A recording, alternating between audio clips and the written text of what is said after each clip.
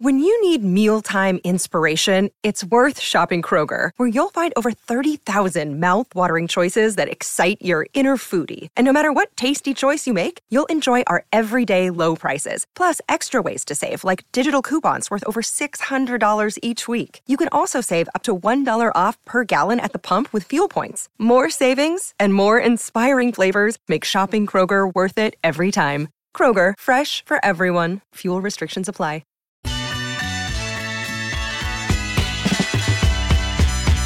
Out of the gates and ready to go. Hot Bite with Hutton Withrow underway on this Wednesday edition. We're glad you're with us. Plenty to get to, Chad. Good afternoon. Good afternoon, Hutton. Well, let's say this. Coming up in an hour, the Attorney General for the state of Tennessee will be on this program. Jonathan Skrmetti. And on behalf of the state of Tennessee and also the Commonwealth of Virginia, they have placed the NCAA in their crosshairs after the NCAA has attempted to begin an investigation into the Tennessee football program for improper benefits involving name, image, likeness, and more. This is the response to what is a lawsuit, an antitrust lawsuit claiming that the NCAA is, well, they're prohibiting or trying to prohibit athletes from profiting through name, image, likeness based on the collective. In this case, it's Spire Sports that is listed in the lawsuit from the state of Tennessee. The Attorney General joins us coming up an hour from right now. Chad, this is going to be viewed by some. Maybe it turns into many. Is this the NCAA's last stand? Because they are going after a program that, well, they complied and they assisted in a previous investigation, literally months and now years ago, that led to a hefty fine, penalties, and more. And they were complicit in helping. And by the way, this is the NCAA admitting that Tennessee did everything to assist in the investigation. Not Tennessee saying this. Meanwhile, the face of college football right now are the Michigan Wolverines, who, well, they're the national champions, and they sat back and more or less laughed at what was going on behind the scenes with the sign stealing investigation, which is still ongoing, and everything previous to that, which was the recruiting or improper recruiting, violating guidelines and certain rules through the COVID year for recruiting. And we're still waiting on the response from the NCAA and then Michigan again when it comes to whatever happened with Connor Stallions and the sign stealing. And meanwhile, they're going after a program that was actually trying to assist them in an investigation that led to a hefty penalty that Tennessee ended up not only paying, but continue to be the program biggest that fine complied. in NCAA history. Yeah. They paid. Is this the last stand by the NCAA, given the fact that we now have the states involved with the antitrust lawsuits, which we know is the reason why they took a step back in July of 2021, because they can't stand up in court. The Supreme Court mentions this as to why we are where we are with name, image, likeness, why we are with the portal, and where we are with collectives across the board.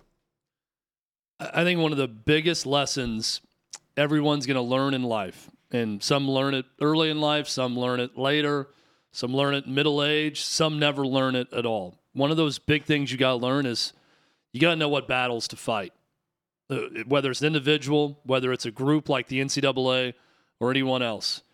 This is the wrong battle to fight for the NCAA, and they will be destroyed fighting this battle if they continue. And here's why. Here's what I believe is going on right now. I don't think the NCAA has a thing on Tennessee. Not a thing. You know how I know that? In Donde Plowman's 4-page letter to the NCAA, she states in bold print, when you met with us, you didn't mention a single word about a single university employee having any knowledge or doing anything wrong. Essentially, what are we talking about here? We had a group, Inspire Sports, and that collective that followed your guidelines that you laid out with no hard rules. Now you're trying to adjudicate a law that didn't exist from 2 years ago and come after us and our student athletes and our program, the NCAA played this extremely poorly. They played it poorly by not meeting with Danny White when he requested to meet. That's Tennessee's athletic director. Wouldn't even get back with him and meet. Played it poorly, expecting Tennessee to roll over and be a good little boy while the NCAA pats their belly the way they did with Jeremy Pruitt. News alert, Tennessee cooperated with the NCAA last time in part because they wanted to fire Jeremy Pruitt with cause. So they actually made a lot of money in that exchange. That over $1 million they spent in legal fees to help you out, to be the gold standard of cooperation that you, NCAA, called them, that was money well spent because that was a lot less money than they had to pay Jeremy Pruitt for a buyout when they found all the dirt on him and turned it right over to you. And you said they cooperated like no other. Now you're going to come back months later and try to say Tennessee has committed major infractions for doing what exactly? Exactly what every major program has done. Worked the NIL system to their advantage. There is nothing else out there. New York Times is reporting this is focused on a private jet flight provided to Nico Iamaleava from Spire Sports. Are you kidding me? This is it? This is the smoking gun? This is what you want to make national headlines over? This is what you want to get Pat Forty, who's in your pocket, writing things about major infractions with Tennessee? This is the hill you're going to die on? This is not going to end well for the NCAA. Short of writing an apology to Tennessee and every NIL collective in the states of Virginia and Tennessee, this isn't going to end well for them. It's going to be a long, lengthy court battle. It's going to make a lot of lawyers a lot of money. And in the end, the Supreme Court is not going to side with the NCAA on trying to restrict NIL opportunities for student athletes, especially if what Tom Mars put in that report is true about the relationship between Spire and Nico Iamaleava. And I have no reason to believe that it's not true. This is a terrible battle being waged by the NCAA, and it's going to destroy them unless they back down. I don't know that they're going to, but they should. Well, and two things that come to mind. We'll get to what Tom Mars had to say, the attorney for Spire Sports Group. Chad, I mentioned yesterday, number one, the fact that Tennessee and the athletic department of the university cooperated. I don't know what power the NCAA currently holds. I really don't when it comes to this because they admitted they had none.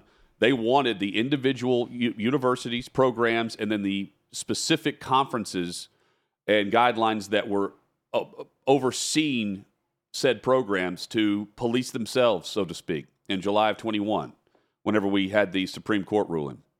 Well, now all of a sudden, they're trying to flex again. And it's over the almighty dollar, as everything is.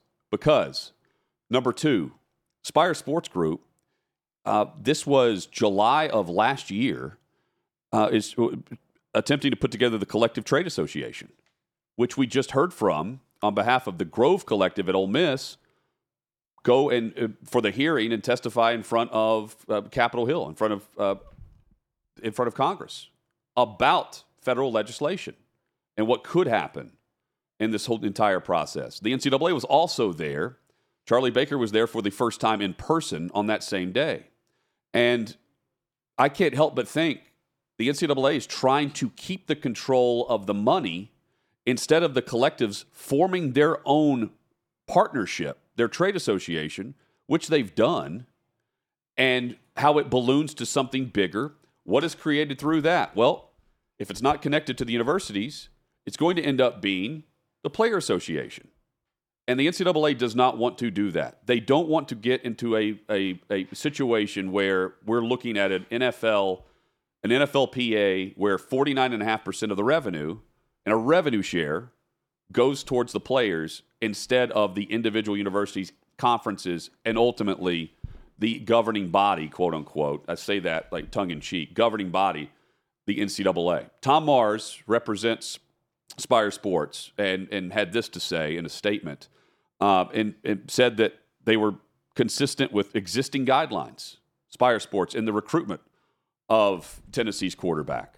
And this was back in early of 2022. And Chad, the guidelines were clear because the NCAA took a step back. Instead of enforcing them, they didn't want to end up in a lawsuit like this. specifically for that reason. They took a step back, and we are where we are because of them, not because of Spire or any collective. Yeah, there's a bit of union busting going up here from the NCAA trying to get rid of what is forming with those collectives. I agree with you on that. I'll also say this. This is not the right collective to go after. Right. In my experience, Spire Sports is way more buttoned up than some other outfits that are out there. There's some other schools you could go to. Florida is a good example, but John Ruiz no longer exists as a collective because he was so sloppy in his handling of Jaden Rashada. And when that story broke, we sat here on this show, Hutton, and discussed it. We knew how it was going to end. There was going to be an investigation. They were going to have to disassociate from Ruiz and his collective, and they were going to go away. And ultimately, Ruiz sort of turned state's witness against Florida, and they did what they did, and so what? But right. That's one that doesn't exist. What the NCAA expected, and this is, I think, the big miscalculation in this battle they're trying to fight. They decided, hey, Tennessee is someone who we can play ball with. Donde Plowman seems reasonable. They seem legitimately outraged about what they found out that we discovered inside of Jeremy Pruitt's program. They turned over evidence. They helped us out. If we're going to break up this trust and we're going to break up whatever the collectives are up to, we need to go get one of the more high-profile collectives, that being Spire Sports. And we think maybe Tennessee's going to help us do that.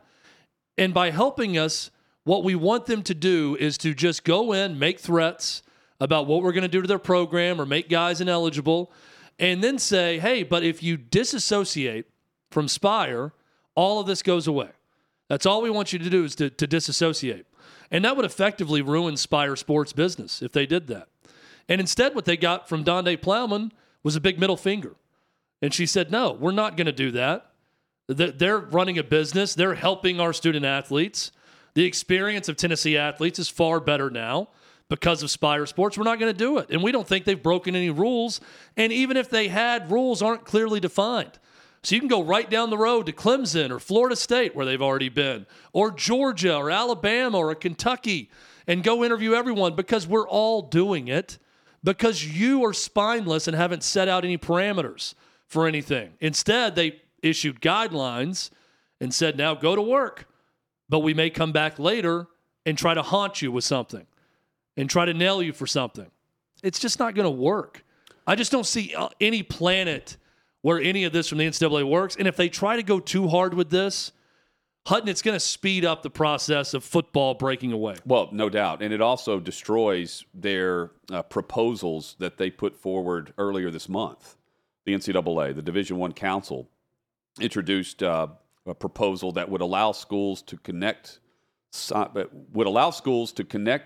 with signed or enrolled athletes with boosters, while expressly prohibiting contact between NIL entities and prospects. So again, it goes back to the money funnels through the university, not the collective. And the collective, well, they're banding together. They're coming together, and they're a strong force, as are these lawsuits. And I can't help but think, as I sit back and look at the news from the last 3 or 4 weeks, Chad, Ohio State's dropping millions, openly saying, hey, if we want to keep the players that we have here now, we need $13 million. Yeah. Ole Miss dropping millions. Georgia's paying $4 million for the quarterback. The NCAA didn't have their act together, and now they're trying to retroactively act like they did through a new president. And this is the fight. You have your own programs and universities fighting against it based on the way things are set up.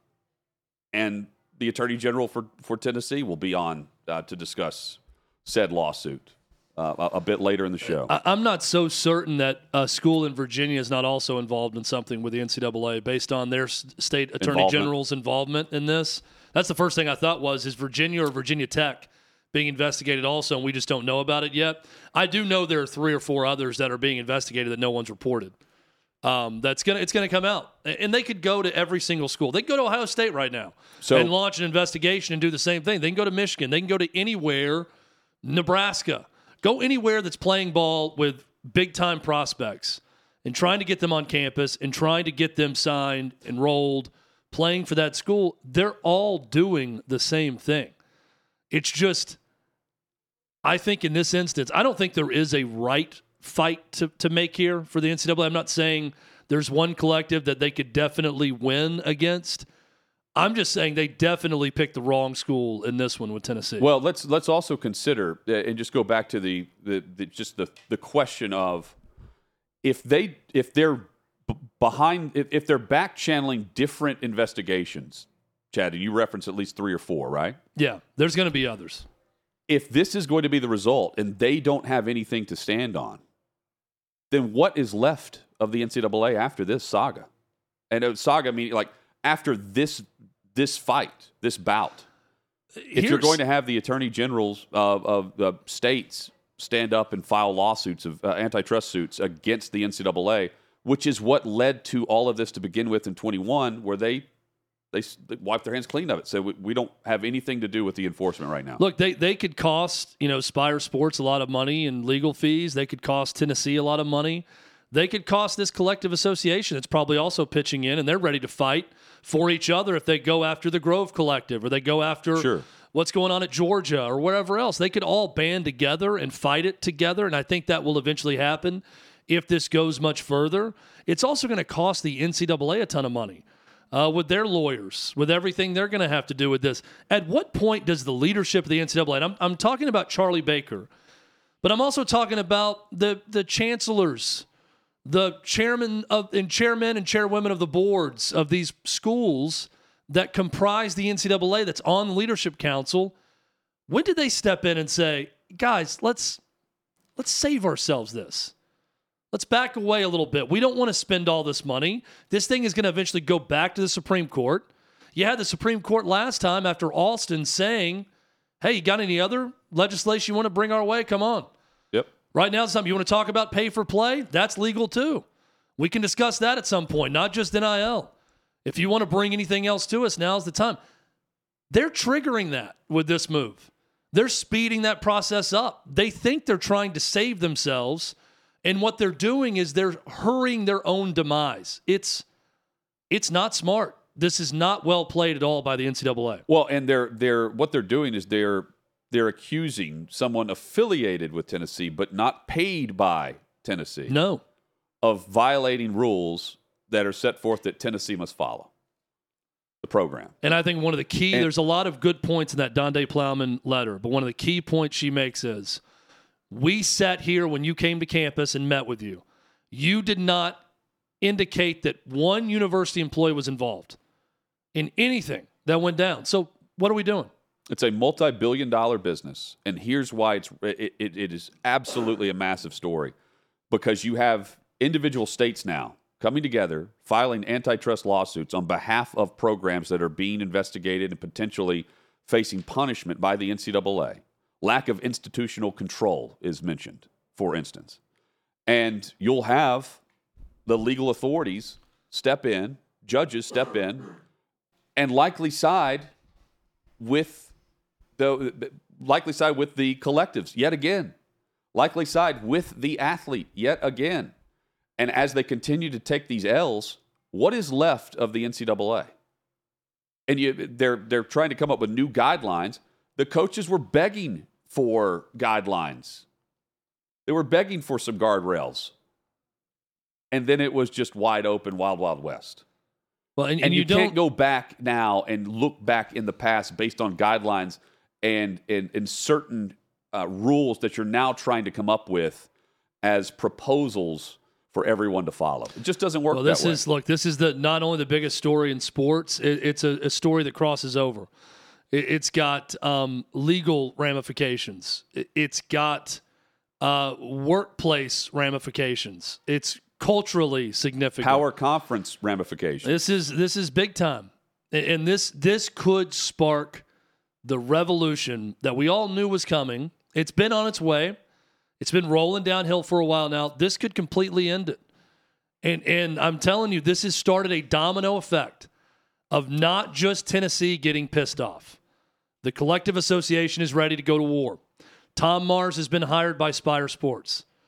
Tennessee and Virginia, 2 states, have filed lawsuit against the NCAA. It's not going to end there. It's going to keep going unless the NCAA decides we're not going to investigate this, we need to reset and figure out some actual rules. That is how they save themselves right now. If they continue to go down this path and get into this legal battle, they're not going to win. Ultimately, could they cost Spire Sports or other collectives or people a lot of money, and will lawyers get rich off of it? Sure. But in the end, it's going to go back to the Supreme Court, and you're going to lose. And then you're going to be no more. And then we're going to be clamoring for Nick Saban, head of college football, to come in and figure it out. We're going to have Senator Tommy Tuberville on here again because they're going to try to get Congress to bail them out.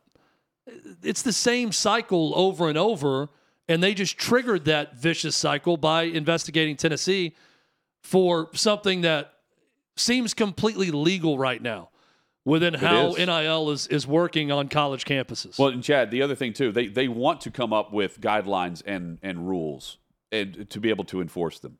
What they want within that is a structure and a chain of command that does not include collectives. And you mentioned Tom Mars, big-time attorney who's been and is working now with Spire Sports. This is from June of last year. To me, who knows where this ends? It could end with the NCAA not having the power, and right now I don't think they do anyway. It starts well before this, and it starts with something like this. Tom Mars tweeting out, "Proud to be working with Spire Sports." This is June of 2023. "Proud to be working with Spire Sports as it sets the stage to establish a trade association of collectives to collaborate, share best practices, and provide a unified voice to oppose the NCAA's efforts to restrain the rights of college athletes." This is what all of today's news and lawsuits and antitrust suits go back to. This is what they're targeting, the NCAA. Specifically, they're investigating and they're looking to punish the University of Tennessee. And in the same breath, they are listening and knowing that Ohio State's asking for $13 million in order to keep the players on their current roster from last season and hold them over to this season before they even hit the portal and start recruiting their own new players to replace guys that are headed pro. It's ridiculous. And it's flat. It's hollow. Because at the end of all of this, we can see where we're headed, and the NCAA knows that. And they're trying to save this multi-billion-dollar business to keep the pockets heavy on one side instead of the other. That's what all of this comes back to.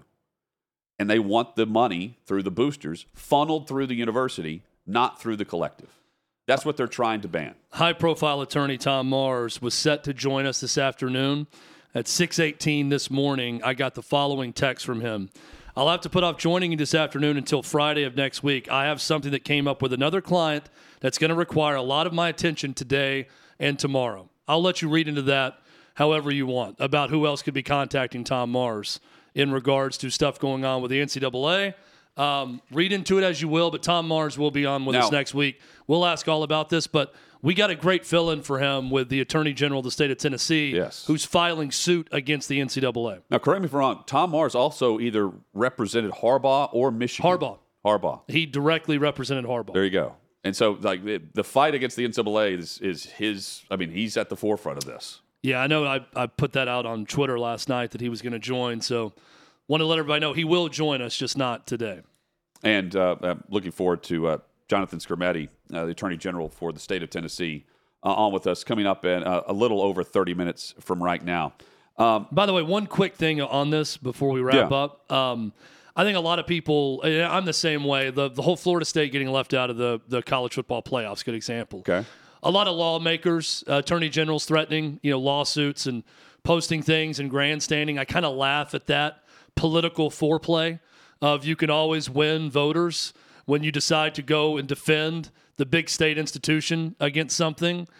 This is different from that. This is a legitimate lawsuit that's been more than a week in the making with Tennessee and Virginia that's been filed. This is not a threat.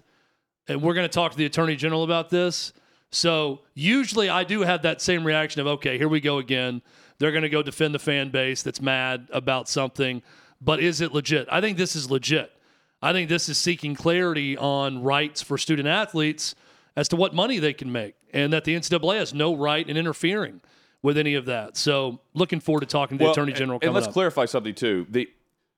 the point made that had said recruit, it doesn't matter who it was, had it been directly for the athlete if he chose to go to University A, B, or C, in this case, Nico to Tennessee, that's how he would have received the money, then that's a violation. That's a violation. The NCAA could win that, right? That's a violation. It's a direct pay for play. Yes. In contract, in writing. But if it's not that, then it's permissible. Yeah. If you're giving payment to a player and he chooses not to go to Tennessee, but he gets that money anyway, that's permissible. That's not pay for play. And correct me if I'm wrong, this is why Florida's in the crosshairs with Rashada. Yeah, it is. Because there's a paper trail in writing of more or less saying, like, hey, you come here, you're getting this. Look, I've talked to a lot of people in and around Tennessee in this whole situation. I've not found one person that's remotely nervous about anything. I mean, they're just ready. They're just ready for a fight. They're dug in and they're ready to fight this. Everyone I've talked to feels the same way. Now, what is the threat the NCAA can hold over Tennessee? It's one big one. They're going to come in and say Nico Iamaleava is ineligible, and you can't play him. And if you do, you're forfeiting the games. And that's where temporary restraining order is going to be filed. There's going to be more lawsuits. There's going to be more things happening if they try to come in and say that. But that's the big card the NCAA can play. Hey, you still play in our sport, and now this guy's ineligible for flying on a private jet to your school or whatever it is. Right. That's just going to further this fight is all that's going to do. Well, then you get a temporary restraining order, and he plays, and you wait on the enforcement, and it's the entire thing to play out, and guess what happens? Michigan goes on to win the national championship. Yeah. And they represent the sport that the NCAA is trying to enforce against. Yeah, whatever Tennessee does on the field this year will happen with Nico at quarterback, regardless of what's going on in the court system at that time. Right. And you call their bluff because that's what others have done. And they don't – I mean, it's not like Michigan's nervous either. No. Look at what they're offering Jim Harbaugh or did, right? Yep.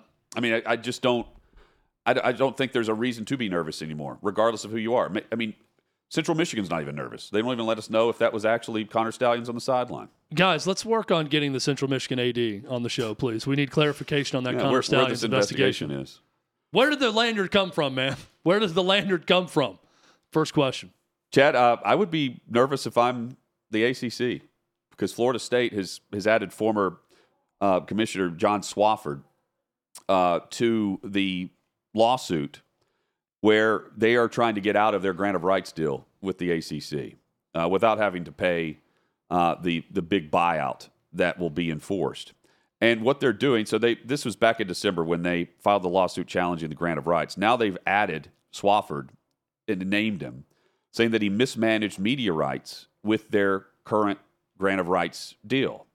And it had already stated that there was chronic fundraising mismanagement and bad faith in the television rights agreements, pointing to an insistence from Swofford that Raycon would be included in the conversation of any media rights agreement, and that was being made clear to any of the potential bidders for the conference and the rights to air the games. And they even set out approximately $82 million is what has been lost on the Tier 2 and Tier 3 agreements based on the fact that Raycom was involved. And there's a family member involved with Swofford. I believe it's his son that is with Raycom. And they're pointing at all this saying, hey, this was bad faith. We're stuck in this agreement that it's not legit. Not only are the individual institutions losing money, the programs, but the current rights holder, the main rights holder, ESPN, they're also losing upwards of $50 million because of the way the negotiations were handled internally. I'm a little ignorant to what Raycom is up to right now, but when I hear Raycom, I think of the old Tucson Copper Bowl that was on Raycom back in the early 90s. I think I watched Colorado State play in one of those bowl games. That's all that I knew was on Raycom. In 2010, they were relevant. Maybe some ACC basketball was on Raycom during the winter months also, but haven't heard from Raycom in a while, so I'm happy to get Raycom in that report. Here's my big question on all this. Is this lawsuit going to open the door for a mass exodus?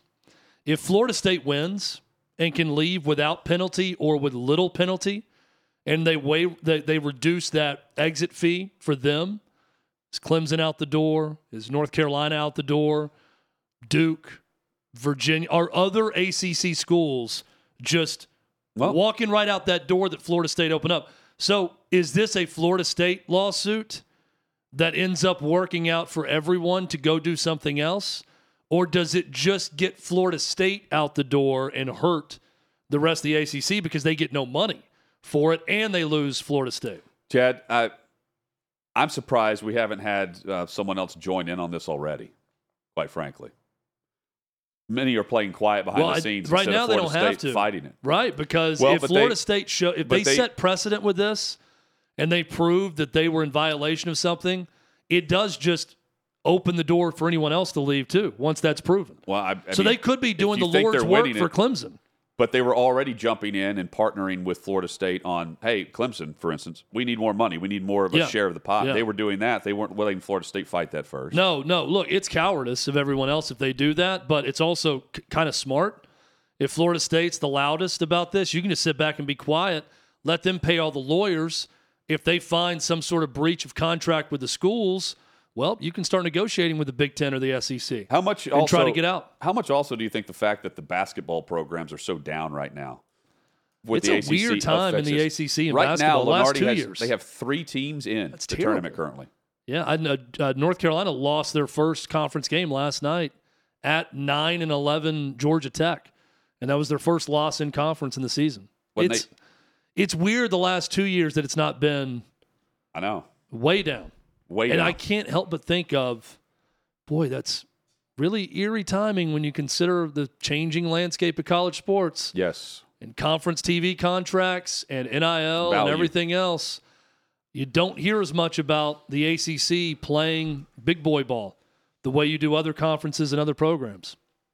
How about Travis Kelce flexing against Justin Tucker prior to the game, the AFC Championship game where Patrick Mahomes is out warming up pregame, and you see Kelce tossing the helmet aside. You've got the footballs there where Tucker was warming up on his own on the opponent's side of the field, which kickers tend to do early in warmups, not towards the end where the entire teams are out there. And you get both sides going back and forth here, even still, well after the game has been played. On Monday, Justin Tucker was saying, hey, I don't understand why I'm having to talk about something that happened in pregame because this is a routine that I go through and I've been going through literally my entire career where I've got everything set up right there. And he said that Mahomes came and asked him to move his helmet and that he did move it, but he just didn't because I guess I didn't move it far enough down for his warm-ups to continue. Kelce comes over, tosses them aside, and it leads to the back and forth that we saw through CBS's coverage. Where Kelce's like, hey, if you're going to do this, you need to get it out of the way, and you don't have to be, an ass about it. And, it leads to Kelce saying that like Tucker was winking at him. He said he winked at him the whole time, and I'll be honest, Travis Kelce kind of won me over on his side with his description of it. He said it's unusual to put balls down and a helmet right where the quarterback is in his backdrop doing drills, and that Mahomes actually asked him to move it first, and that's when he moved it, but not far enough out of the way, and that's when Kelce got involved and chucked it. Kelce won me over. Hutton, you were on the sidelines of the NFL. This to me is what's odd about this whole scene, right? You were describing how kickers will go on the other side, and sometimes they'll kick off from one end line. You'll have your returners on your side of the field. Yeah, and they'll kick from one end zone to like midfield or past it, right? Right. Tucker was lined up to kick either at an upright or through the end zone, like on the goal line.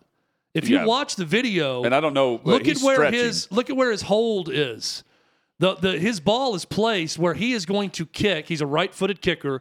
He's going to kick at that end zone where they're working out. I'm with Kelce on this one. That's an odd move. And dropping footballs right there where they're doing it, it's almost like Tucker was trying to get in their head and it backfired. Well, the Chiefs kicker would have been on the other side. Yeah, but is the chief kicker? You're missing my point. No, I'm not. Is he on the goal line kicking into their end zone? My point is they can warm up wherever the hell they want to warm up. I'm asking you, have you seen kickers? I have seen kickers kick off from the goal line. And they're working on that because they don't want the balls coming down on the other side of the field at the 20 or the 10 or the goal line. Have you seen them kick towards the goal line, towards that end zone, though? No, but I mean, I don't know if he's working on accuracy, trying to hit the side of the goalpost. They could do whatever they want. I mean, he's entitled to that space as much as Mahomes is. Yeah, I would That's say, my point. I would say he may be entitled to space, but if you're going to bring a ball rack out and It's a also bunch his of home footballs field. and do that, then maybe don't put it right behind the quarterback. But I mean, I'm giving Tucker the benefit of the doubt here where he's saying, this is what I do. Chiefs treated it like it was their home This is field what I do. for 60 minutes. Sure. In that game. They went out there. Look, you don't want the kicker, firing the other team up before the game. Whatever he did, Tucker did. It worked. Well, the Ravens, we talked about this this Monday. The Ravens are always looking for a reason to get fired up. They played last overly time emotional. Last time I was at M&T Bank Stadium, the Titans, prior to going into the locker room before taking the field for the first quarter, broke down the huddle on the logo. And they took massive offense to this, including, by the way, John Harbaugh. Who was pissed off for greatness. This is a Harbaugh This is what trait. they do. Yeah, they Jim Harbaugh is the same way. This is a Harbaugh trait of disrespect. Sure. And you saw the back and forth. It was more than just Tucker and Kelsey going back and forth there. Yeah. Unfortunately for the Ravens, they could only muster a Justin Tucker field goal. Yeah, and Kelsey didn't matter. say, he never said like he can't be on our side of the field. He just kind of talked about, there's a time where guys come over, but it's an unwritten rule that you don't drop a bunch of equipment and put stuff right behind where people are, and you kind of go about your business. Well, it sounds like to me Mahomes asked him to move it, which means his equipment was there prior to Mahomes getting there. So it's not like he dropped it there when Mahomes was warming up. I think Kelsey said he came in and he put his helmet down while they were doing their drill. He moved and that's it down. when Mahomes said to move it. And he did move it. But then he didn't move it far enough, according to Justin Tucker. Right. And Travis Kelsey. Yeah. We got video right now. This is actually Justin Tucker approaching Travis Kelsey. Pregame and the second slap. Even Tucker's saying they're dapping it up prior to the coin toss at midfield after all this. Out cold. Yeah. Look, it worked in the Chiefs' favor. I thought the Ravens were overly emotional in that game. Yeah, they were. I don't know that had anything to do with it. I think Mahomes and Kelsey are probably going to be on the same wavelength no matter what in an AFC championship. But interesting pregame protocol on both sides. Yeah, I mean, if you watch the NFL now change something, this is like Mahomes and Allen. Well, they're gonna overblow. This is going to be an overblown. You now have your reaction to it of now you have a 5-minute window to go on the other side of the field if you're a specialist, and that's all you have, and everybody's got to clear. From Justin Tucker. I'm totally willing to let it all go, but I just want to explain that it's not – that's just what I've done for 12 years, and it's not like I'm out there trying to be problematic. I'm just out there trying to get ready for the football game, just like they are. That's all I've really got to say about it, just to be clear. I'm with him. I mean, this is his warm-up routine. What's the Chiefs kicker is somewhere in the range of the vicinity of a Baltimore player or, God forbid, Lamar Jackson warming up. I don't think they had an issue with the kicker being around. I'd like to know if Justin Tucker is, and I get that every kicker gets to go on the other side, and they do that. Well, they do both sides of the field. Because the first thing I read was Justin Tucker does this all the time. So I wonder if his routine is slightly different from others, and that he's kicking from the goal line into that end zone, or it's different, or if it's the same. That's what I need to know to fully form an opinion on what Kelsey's saying. Because Kelsey's not denying that kickers are over on their side of the field in warm-ups. That sounds like it happens all the time from what he's saying. What I'm saying he's acting like Tucker's doing something different than other kickers. Well, he had his stuff where Mahomes didn't want it to be. That's what he did different. I think that's the only thing. And, you do see Justin Tucker in the video just kind of look up, and I don't know if he winks or not. Well, but Tucker never really reacts. He just kind of keeps going and smiling and doesn't look like he's bothered one bit. Unfortunately, the Ravens offense didn't react. No. Now, if they legitimately got into a fight, if Tucker would have bowed up to Kelsey, that would have been something. He'd have been a hero to kickers everywhere. If he beat up Travis Kelsey before that game, NFL kicker beats up NFL tight end over dispute over where he puts his balls and helmet. That's one for the ages. Coming up, we dive into, we air our top grievance of the week, but we also discuss job opening that is the loan opening across the NFL. It's straight ahead here on Hot Mic.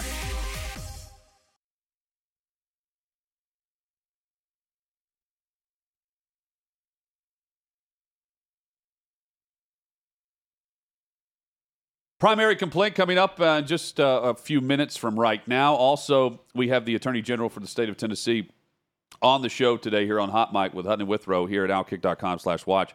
Jonathan Skrmetti will join us to discuss the suit filed against the NCAA on behalf of the state of Tennessee, also the Commonwealth of Virginia, saying, hey, they're violating antitrust law and trying to prohibit student-athletes from making money off of their name, image, and likeness, profiting off of their own name, image, likeness.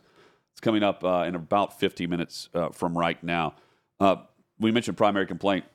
Chad, your balls will not be complaining this Valentine's Day. No. In fact, our friends at Manscaped, they've got a little poem for you. Roses are red, violets are blue. Trim your balls, and your date will thank you. Valentine's Day is knocking, gentlemen, and Manscaped is the remedy for what the Love Doctor ordered, his prescription. The all-new Performance Package 5.0 Ultra, designed to elevate your grooming game and shine like the heartthrob that Hutton is. Join the 10 million men worldwide who trust Manscaped with their exclusive offer. Go to manscaped.com, snag 20% off, plus free shipping with the code HOTMIC. That's HOTMIC, HOTMIC. And we can talk about the real hero of Valentine's Day, the Lawnmower 5.0 Ultra. They've got nose hair trimmers. They've got all sorts of products you can check out once you go to the website and get 20% off and free shipping with the code HOTMIC at manscaped.com. That's 20% off with free shipping at manscaped.com. Use the code HOTMIC because your grooming upgrade awaits, ready to charm your Valentine's dates. They've got the packages at the site for your package there. It's a lot of packaging. 20% off. A lot of packaging. Code HOTMIC. Use it. Do it. Check it out now. Snag the 20% off plus free shipping. Code HOTMIC at the site. Chad, Bud Light's partnering with Shane Gillis, one of the most popular comedians going right now, and he's a perfect partner for Bud Light because of the debacle that happened in early 2023. We know the marketing campaign that failed, and meanwhile you have Gillis, who number one loves beer, and well, he hates the politically correct line and messaging that is out there. He is a politically incorrect comic, which many comics are. But he is one at the forefront of being politically incorrect. He's very good, too. I love his latest Netflix special. Maybe not his latest, but the Beautiful Dogs, the special on Netflix, really good.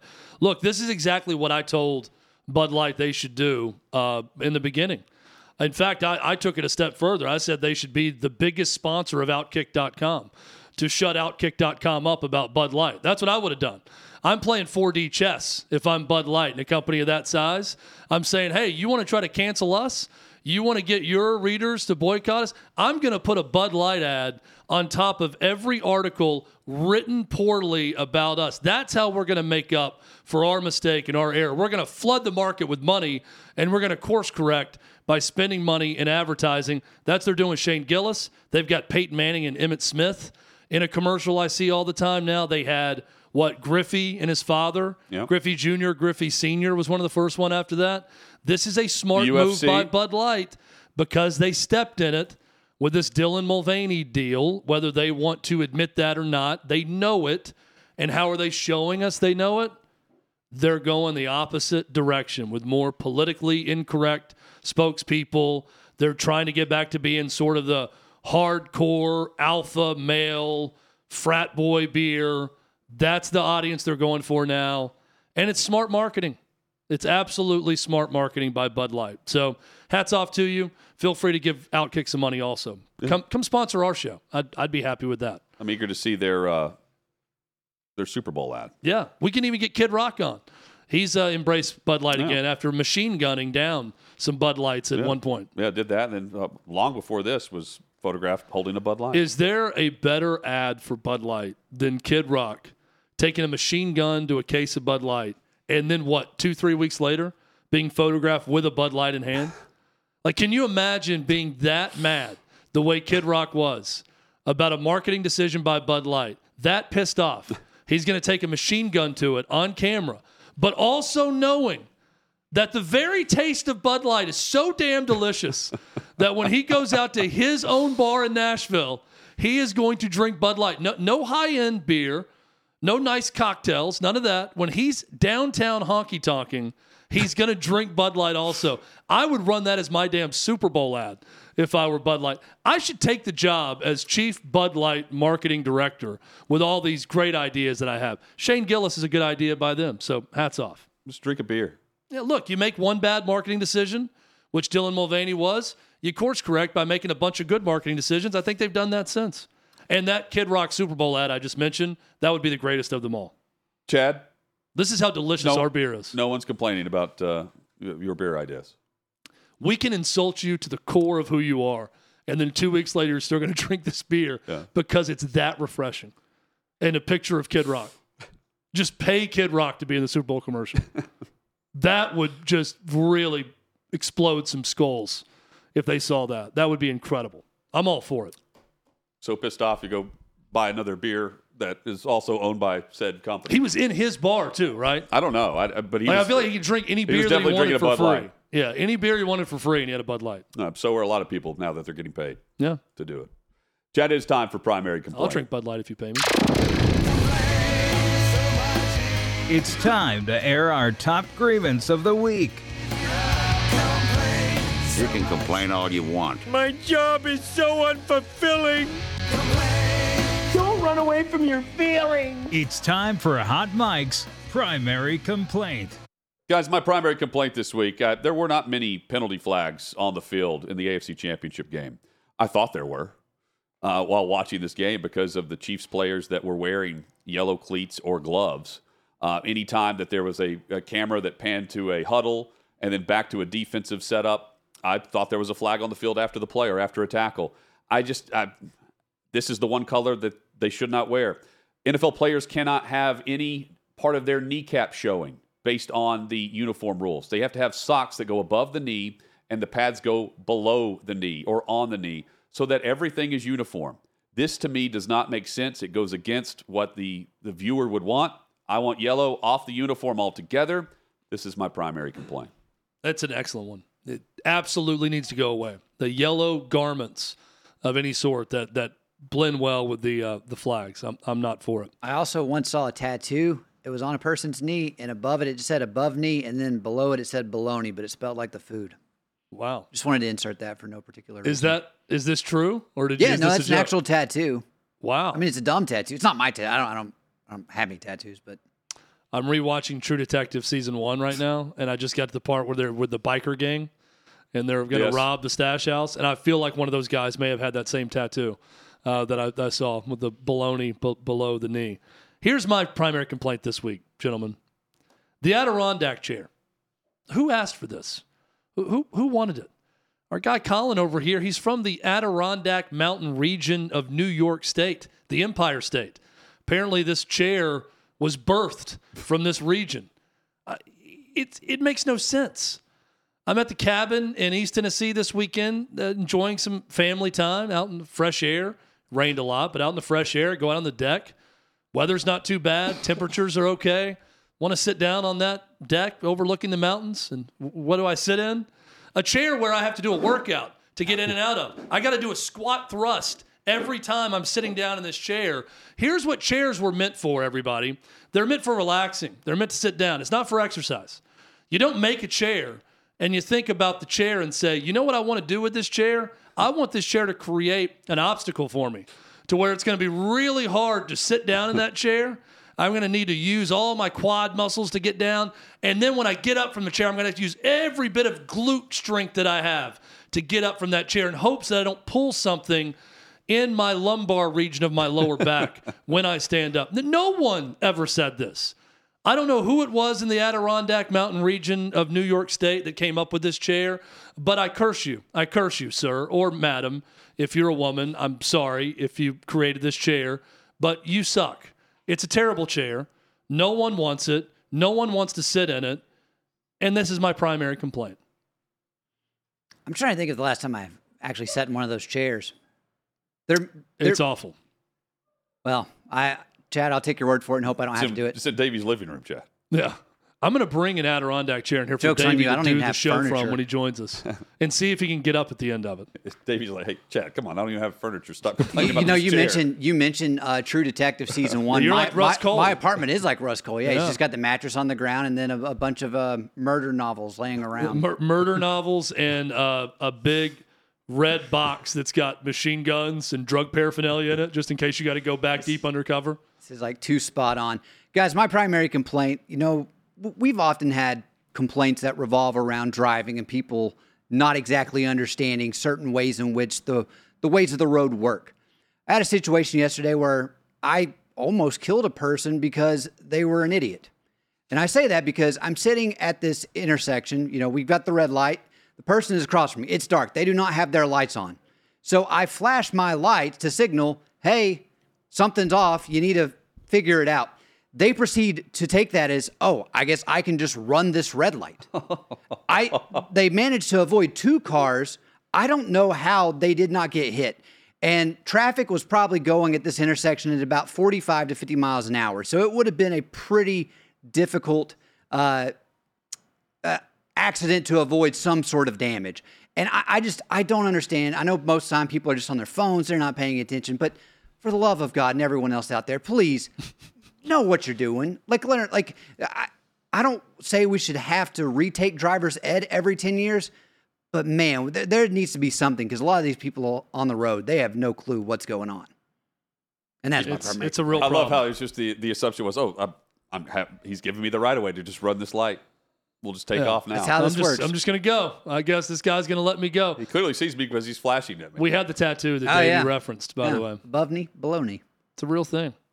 This was freshly done, too. The guy shaved the leg hair around the area where the tattoo was put. Yeah, that looks like he used a cheese grater on his kneecap. Thanks to Colin, I also found out the designer of the Adirondack chair, a man by the name of Thomas Lee, circa 1903, created the Adirondack chair. Tom. He must have been high when he was doing it. Decided to create the outdoor furniture to allow he and his family the chance to sit together and enjoy the outdoors. Oh, okay. That's nice. You know how else you can sit outside and enjoy that? On a regular chair. Yeah. You can sit in a chair that's comfortable to sit in. On a blanket. Not one that's uncomfortable. Given the chairs at that time, that might have became the comfortable chair. I mean, no, what? Thomas said, I'm looking at the chair, the history of it, the first iteration. It looks like the electric chair. It pretty much is for your back. Yeah, it's the made of wood electric chair here. for your lumbar region. Yes. You think Thomas said, we've got such a nice outdoor area here in 1903 and beautiful Adirondack Mountains around here. My family really enjoys the outdoors. Let's create something that's going to make it less enjoyable. I'm going to design this chair that's going to make it like hell to sit in while we enjoy the majestic view of the Adirondack Mountains. I think that's what Thomas was thinking. A frequent lakeside annoyance, chairs tipping over on the steeply sloped shores. He designed a chair with a slanted seat and a tall tilted back to sit level on the uneven ground. You had a fishing rod holder on that? So that makes sense. The Adirondack chair only works on uneven ground. I've been doing it all wrong. Tilted back to sit level. First off, if you've ever tried to pick up an Adirondack chair and carry it, that's another thing that's going to be hell on your back. It's very cumbersome, not easy to move. But who knew? All I need to do was go take that chair down the mountainside and get it on uneven ground and then risk my life to enjoy the chair as opposed to, I don't know, putting the chair on level ground like a deck outside and trying to sit in it that way. Coming up. I had it wrong the whole time. State of Tennessee, Commonwealth of Virginia. They have, the NCAA in their crosshairs. We've got the Attorney General for the state of Tennessee, Jonathan Skrmetti. He joins us next here on Hot Mic.